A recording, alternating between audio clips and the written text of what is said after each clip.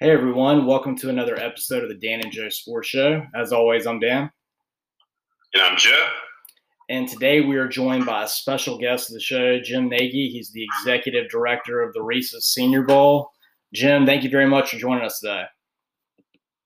Yeah, fellas, thanks for having me on tonight. Well, Jim, this was quite an unprecedented year for the Senior Bowl in so many different ways. Even before the COVID-19 outbreak, you had so many changes that were going on. From first, we were moving the game from Ladd Peoples Stadium out to South Alabama's new Hancock Whitney Stadium. And then, of course, you had the name change for the different teams. Jim, if you could, why don't you tell me a little bit about the change from Ladd Peoples to Hancock Whitney this year?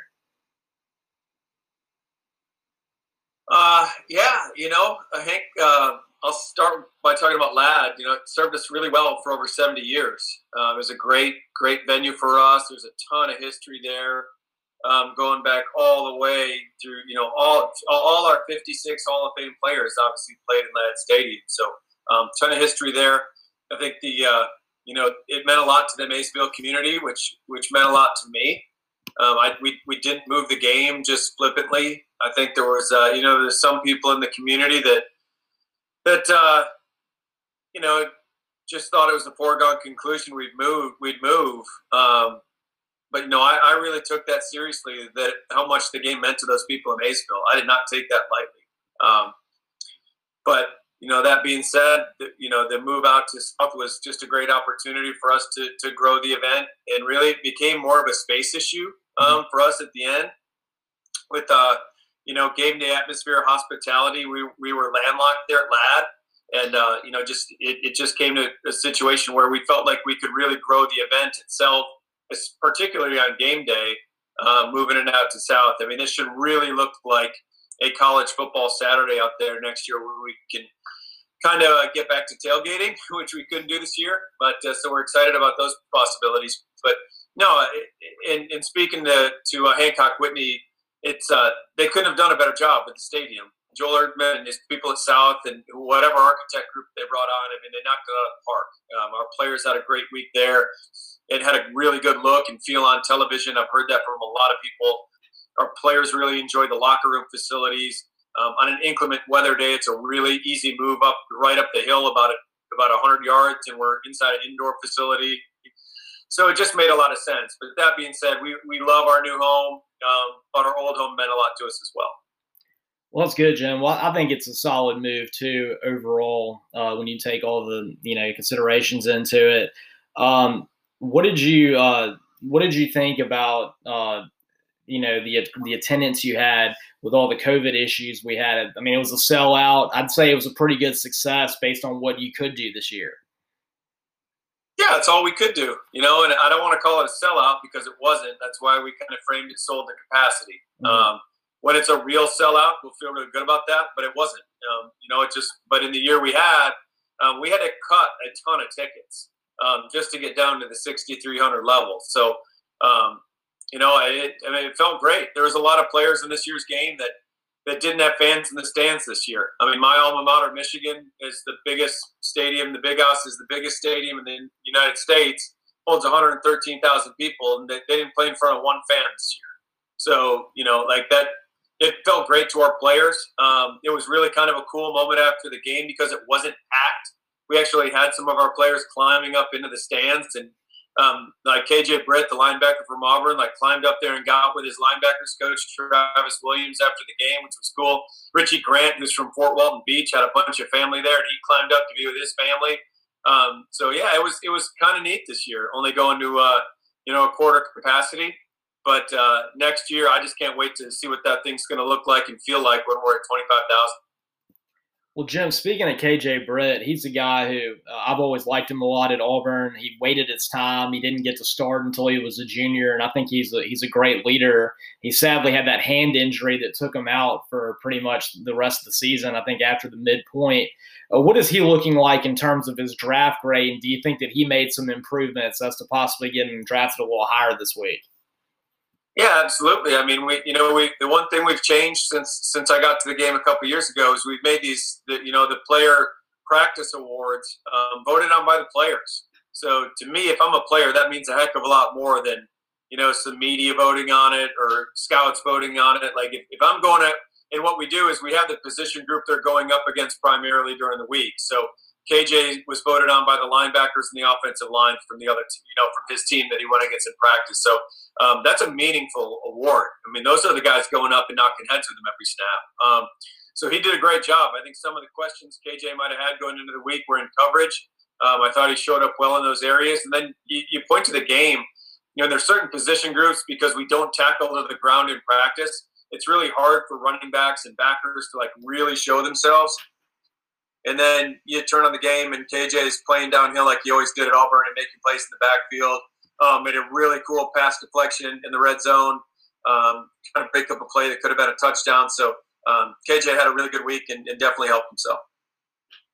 Well, Jim, I know that Dan, I think, wants to ask you about some of the specific quarterbacks that were on the field on Saturday.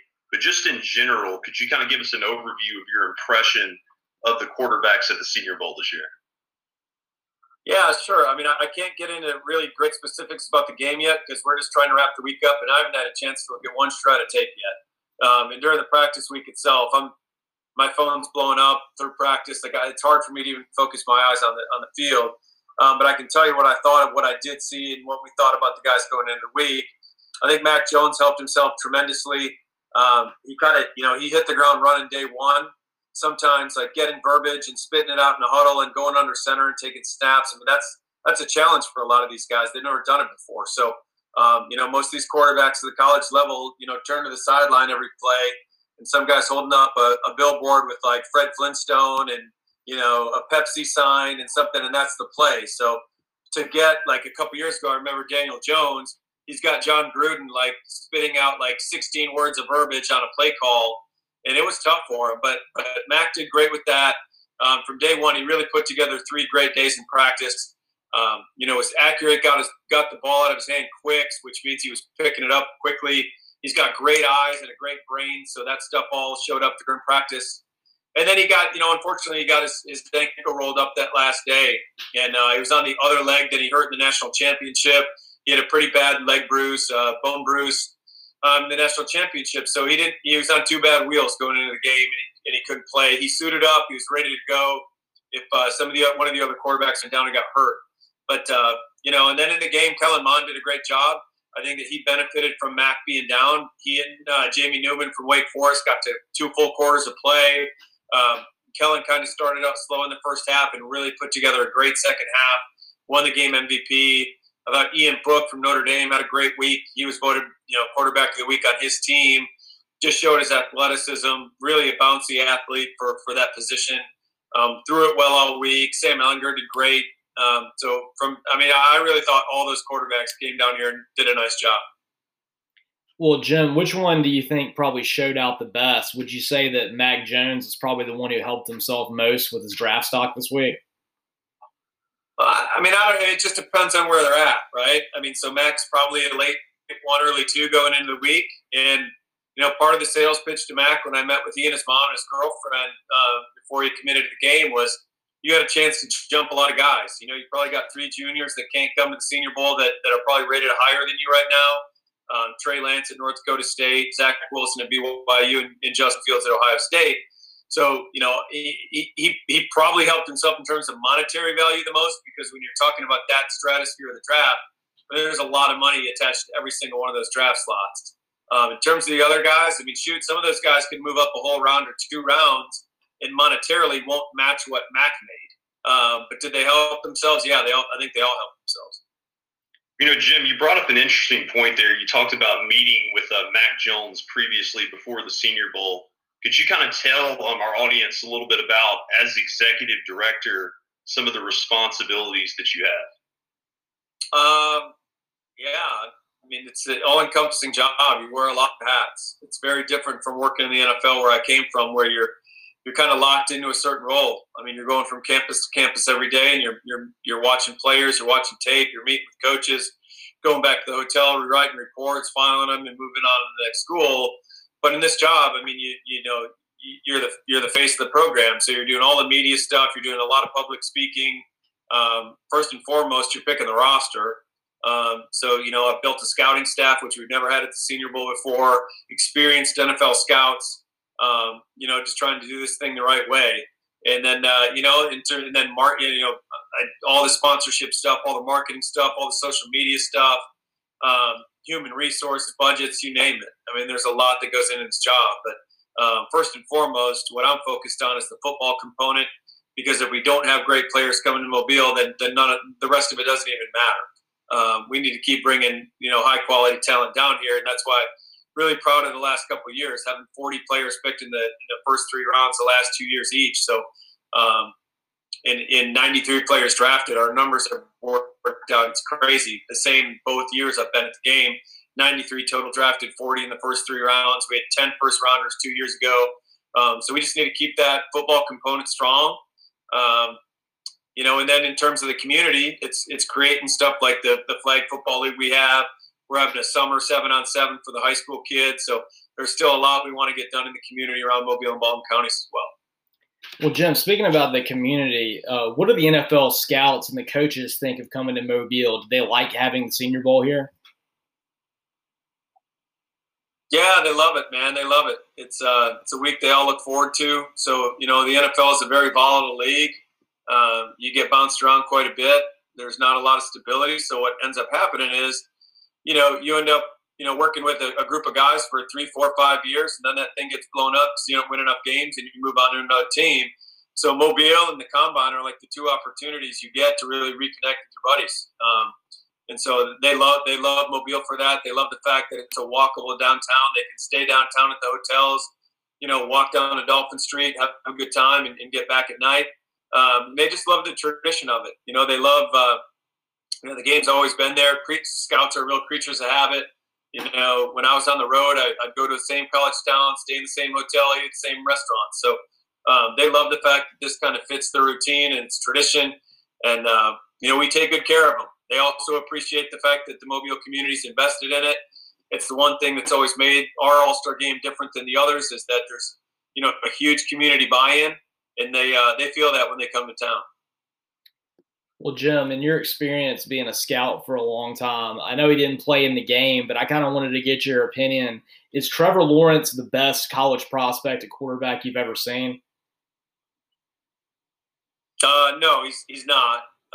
He's up there. He's a really good prospect, but I've scouted a lot of great ones. I've scouted Ben Roethlisberger, Andrew Luck, Russell Wilson, on and on and on. So no, I would probably say the best college quarterback I ever scouted was Andrew Luck. Okay. So who would Trevor Lawrence be the most similar to in terms of like quarterbacks you would have scouted that have now gone on to success in the NFL? I mean, he's similar to Justin Herbert last year. I should in that group. I mean, I think Justin's one of the best quarterbacks I've ever seen. I don't know if Trevor's to where Justin was last year, to be quite honest. I think Justin's one of the most misevaluated quarterbacks in the last 25 years since I've been doing this. He had everything. He had absolutely everything. And what people didn't do was scout the other 10 players around him. Mm-hmm. If Justin Herbert were at a place like LSU or Alabama, I mean, it's ridiculous what he would have looked like. But Trevor's a great prospect. He's got everything. When you see him physically, which I did at the Manning camp a couple summers ago, I mean, he's prototype size. He is a great-looking kid. He's got all the dimensions. He's a great athlete. What I really liked this year was he made a nice jump from sophomore to junior tape. I felt like he came out, won the national championship his freshman year. I felt like he put a little pressure on himself his sophomore year. He seemed to be pressing on tape, kind of like Deshaun Watson did his last year at Clemson. Deshaun wasn't great until like the very home stretch of his junior year there at Clemson. And, Trevor came back this year and he was really, really good from beginning to end. So he's going to make some team really happy. He'll be a guy leading a team to the playoffs for the next 15 years. I think that's a good point about Justin Herbert. I went to the Auburn-Oregon game last year for the first game, and I mean, he didn't play great throughout, but some of those throws he made, even when he was getting hit, like 60-yard passes when he's getting hit by Marlon Davidson, were really good. And I saw him live at the Senior Bowl last year, and I mean, he really does have great size. So I'm with you on that. And he did a good job for the Chargers in his first season. I mean, he had the best rookie season in NFL history for a quarterback. Bottom line, I mean, you look at all the numbers, you look at the tape. I mean, he's the best rookie quarterback in NFL history. So, but he wasn't playing with NFL people at Oregon. He really wasn't. Again, put him on one of those other teams. And that's why he was misevaluated. Everyone's just looking at Justin. Quarterback is a completely dependent position. You're relying on 10 other people, and you can't do it by yourself. And he showed in our game what he was capable of with his legs. He never got to do that at Oregon until the Rose Bowl. I mean, so it was really like a 2-game sample, Rose Bowl and Senior Bowl, where you could really see Justin take off and be what he can really be. And then to see what he did this year as a rookie with no offseason, no training camp. He literally he did not know he was playing in the first game of the year until 2 minutes before kickoff when the team doctor punctured Tyrod Taylor's lung with a shot. And he gets thrown into the game, and then he's off rolling. So the guy didn't even have – I mean, the circumstances that he had leading up to his rookie year and to have the season he had, it's incredible. Mm-hmm. Well, Jim, on that subject, you talking about having all the talent around you. One thing that I love about the Senior Bowl, you always have players from small schools, from non-FBS schools who show out, and they really elevate their draft stock and show what they had and in terms of being misevaluated. Which player do you think from a non-FBS school really showed out over the week and is someone that we're going to see in the NFL for a long time? Well, Dylan Radins, the left tackle from North Dakota State, won the overall practice player of the week. So that's a slam dunk. That just tells you right there he's the best player from Tuesday to Thursday. He's going to start for a long time in the league, probably make multiple Pro Bowls. And then Quinn Miners from Wisconsin Whitewater. I mean, how can you not point to him? He's a Division III player, which is really like glorified high school football. It's like really, really good high school football.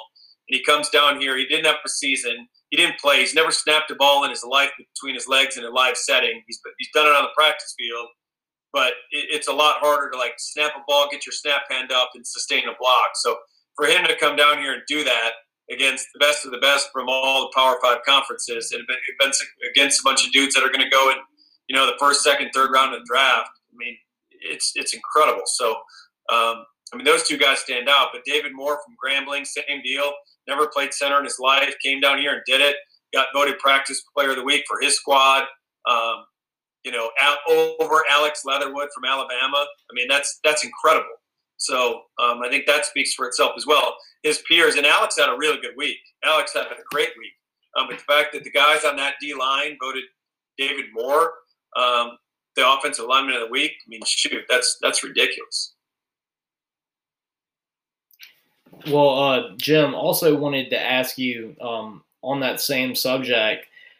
Now that we've had this change in, the North and the South, and it's now to American and National, how are you going to pair the teams up? It's not going to be a regional thing anymore. Is it going to be more just looking at competitive balance?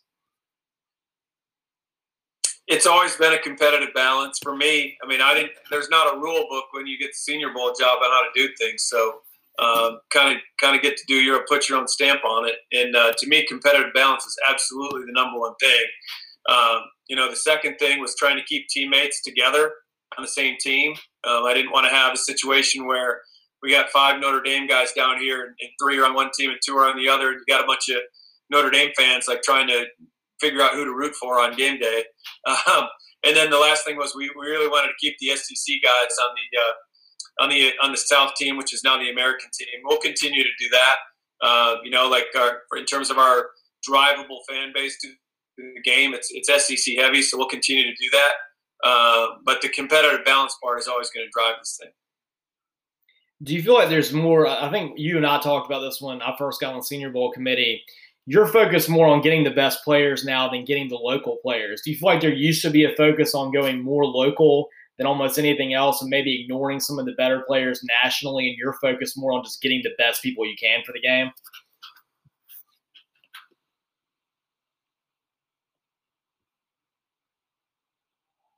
I don't know why or how things were done in the past at some point, but it's about getting the best players. I don't care what school they go to.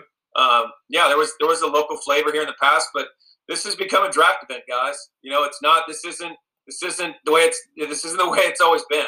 This is a draft event first and foremost. It's for the NFL. It's for these players. So yeah, is it great when we have local guys in the game? Absolutely. We've loved having LaMichael Pirine and Kadarius Toney and Michael Carter this year from Pensacola and Leatherwood. That's great. But we're not going to force local guys into the game that don't belong in the game. That's not the right thing. This is a draft. This is a draft event. This draft thing has become serious business. 55 million people watch the draft, and if we're not bringing the best players down here for the NFL to see, we're not doing it right. That's just the way I look at it. So, and again, also, if we're giving invites to anyone that plays at Alabama or Auburn, if you're one of the really good players at those schools, and if you see backup players or guys that aren't really good pro prospects getting invites, why are you coming?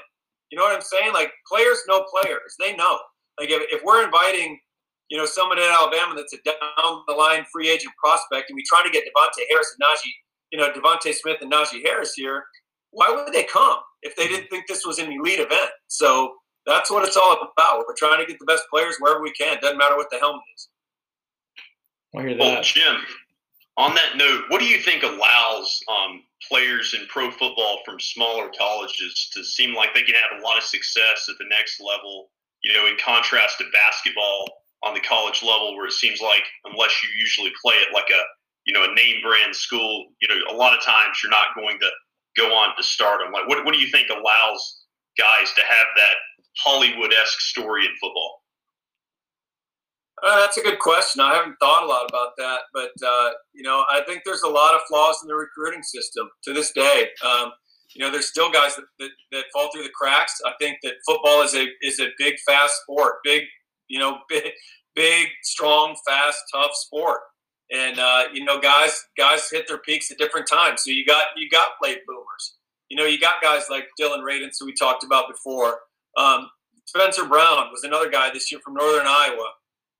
Coming out of high school, he was 6'8", 215 pounds, and played 8-man high school football in Iowa. Alabama's not really going after that guy. You know what I'm saying?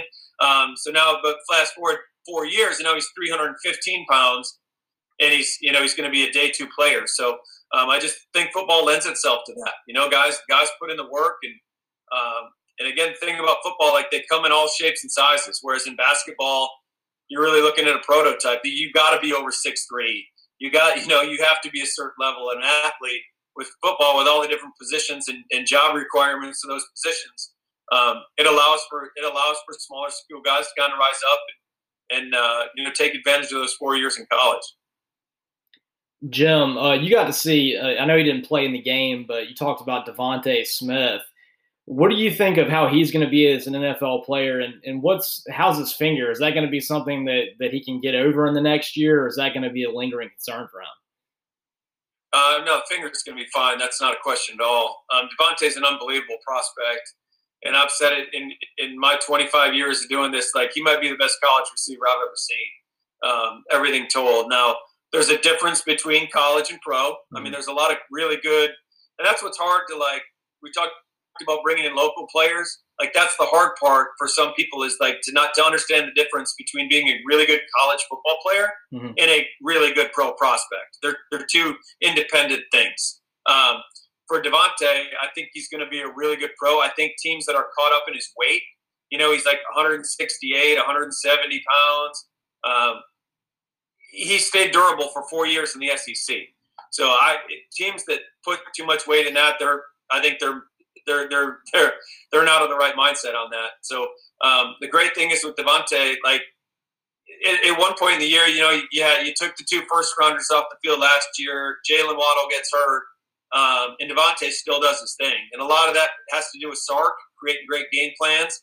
Part of that has to do with Mac putting the ball in the money. But Devontae, and I said this last year with Ruggs and Judy and Waddle and Smitty, Smitty's the best all-around receiver of the group. I don't care if you're talking about releases, top of the route, separation, catching the football, running after the catch. Like, he does that. If you put all that together, he's the best one. So I think he's going to have a great NFL career. Will his slight size, scare some teams a little bit? Probably. but those guys are overthinking it. You know, I think Devontae is going to be a great pro. Jim, speaking of like being great pros, is Najee Harris kind of what NFL teams are looking for now? He's not really your typical every down back, but he just catches the ball so well. Is that kind of the way the running back position is morphed lately? Yeah, I mean, I would argue there. I think he is. I think he is exactly what everyone's looking for in an every down back. He's a 230-pound man that can leak out of the backfield, catch the football. He made some ridiculous adjustments down the field this year, contested plays, catching the ball. He's one of the few guys that looks better without his pads on than with his pads on. I mean, he was down here. I mean, he's a complete specimen. So I think Najee coming down here, his ankle coming out of that national championship game was the size of a grapefruit, guys. I mean, his agents took a picture of it and sent it to me, and it was gross. Like, I didn't think he had any way of getting on the field down here. And he comes down, he gets on the practice field for 2 days and does what he can do. You know, we talked about not wanting to split up teammates. I mean, it just made sense to put him with the Dolphins team away from those other guys because Carolina, this is a draft event, like I just said. The Carolina Panthers have Christian McCaffrey, so why would we stick Najee Harris with a team that has Christian McCaffrey? Mm-hmm. So he spent the week with the Miami Dolphins. He benefited greatly. Coach Flores and their staff got to spend a ton of time with him, and so it was a great showcase for Najee. They got a feel for him, and he got a feel for them, and we'll see what happens in April. But I think it speaks to like how Najee's wired. He probably had a lot of people telling him not to come and not to participate. But he's a competitive dude. So when I called him to talk about coming to the game, he's like, man, I'm all in. I'm coming down there to compete my butt off. And that's just who he is. So it was great having him here. All right, Jim. Well, we really enjoyed having you on. The last thing I want to ask you is, what are you going to do for next year's Senior Bowls? You got any plans to kind of switch it up? And what are you looking at for next season to have an even better Senior Bowl? Well, we certainly hope we're out of COVID mode. You know, the hardest part this year was, I mean, frankly, I got to say this while I'm on your podcast. Like, our staff at the Senior Bowl, like, people around the country might think we're this huge operation. It's myself and 4 people in the office. Yeah. So to pull off an event where we're flying people in from all over the country, which has never been done. I mean, the PGA Tour is the only thing even close, and they're flying in on private jets. So for our group to be fluid with this thing, get everyone here, administer over 3,600 COVID tests and with one positive, and to get through this week the way we did, it was phenomenal. And we have great committee support. We have great support staff help. But you know, it was hard to cut those other events this year, but we had to do it. It was all about practice in the game this year. If we would have focused on all the other stuff, the event wouldn't have happened, period. So we didn't want to have a gap year. We wanted to fill those hotels. We wanted people eating out at our restaurants and, you know, feeding the Mobile economy. Did it look exactly like prior years? No, there's no way it could. But at least people were in Mobile and there was an influx of people. We're going to get back to exactly like what we did the year before. You know, we're going to get back to the Players Parade, the Mardi Gras Parade, the concert downtown, the Summit event. So we got big plans. But the great thing is I told our staff when we met on Monday, like, let's not go into this year thinking we're going to do everything the same. Like, we have to evolve every year. I look at this thing like a football team. You know, you can win the Super Bowl one year, but you're not going back with the same team next August. Like, it's a completely different team. It's a completely different season. So that's how I want to run this thing at Senior Bowl is, like, let's be open-minded. Let's think outside the box. Let's add events that make sense. Let's take away ones that don't work. But let's keep trying to grow this thing. We are so far from where we want to be. In terms of being a national event, we need to let fans know from around the country that like Mobile is the place to be. You know, I think I've done a lot of research on this, calling around to different blog sites and everything for these NFL teams and college teams. People have always thought the Senior Bowl was for the media and for the NFL, and it's not. It's an incredible fan event. So we're going to keep trying to sell that message. You probably saw a lot of things on TV here locally with different PSAs and promos we've done. That's the goal moving forward, is to grow this thing out. So we got people from all across the country, you know, feeding into our local economy for that week, and not just the NFL teams and not just the media. Well, that's great. Well, that's an inspiring message moving forward, Jim. And I look forward to seeing you at events next year, actually being at Senior Bowl events and doing like it was in the past. And thank you very much. And, man. Hopefully we'll have some. That's right. We'll have you on again, Jim. Thank you very much. Yeah, guys, appreciate you having me on.